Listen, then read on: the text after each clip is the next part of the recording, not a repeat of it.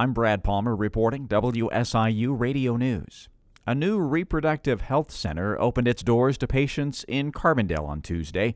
WSIU's Benji Jeffords has more. Choices Center for Reproductive Health announced in May they are opening a second location in Carbondale. They currently offer medication abortion and gender-affirming care, with plans to offer all their services in the future. The healthcare provider currently operates in Memphis and decided to open the Carbondale location because of Tennessee's complete ban on abortions. President and CEO Jennifer Pepper says before the Supreme Court overturned Roe v. Wade, Illinois was seeing an increase in out-of-state residents seeking abortion access because of state law barriers in other states. Illinois has done a really good job of repealing those barriers, and so Choices is looking forward to being able to provide abortion care in a climate where the state trusts healthcare providers to decide the level and type of care that patients need and to provide them that based on their medical education and judgment. In their next phase, they plan to increase the availability of all wellness services and office abortion procedures. For WSIU, I'm Benji Jeffords.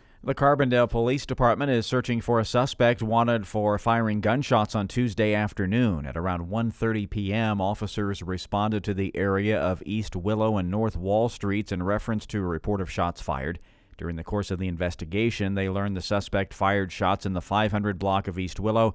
The suspect may have left in a silver sport utility vehicle. No injuries were reported, but a vehicle was found to have been struck by the gunshots. Anyone with information about the incident is encouraged to contact Carbondale Police or Crime Stoppers at 618-549-COPS. A Carbondale man is accused of invading a home early Tuesday morning.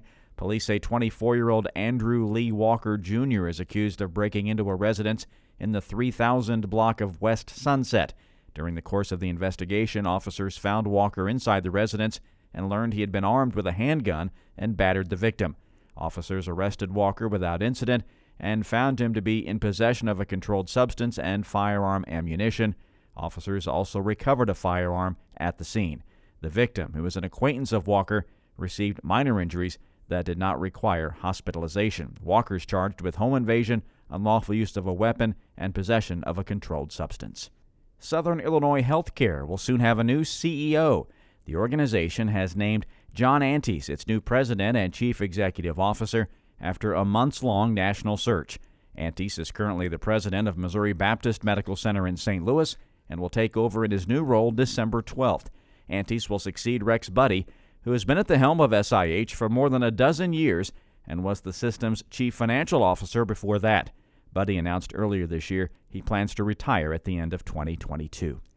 The Medicare open enrollment period begins Saturday, and the Illinois Department on Aging says help is available.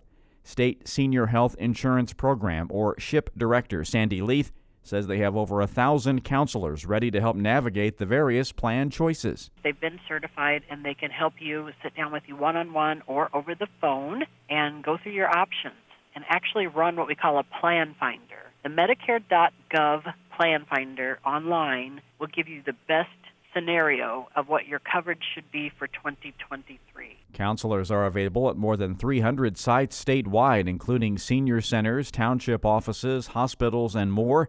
Call the Senior Help Line at 800-252-8966 to find a location near you.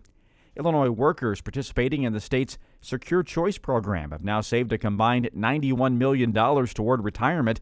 Under Illinois law, employers that don't have any sort of retirement program have to offer Secure Choice to workers. Treasurer Mike Frericks explains how it works. Money is automatically deducted from their payroll and goes into their own individually managed Roth IRA.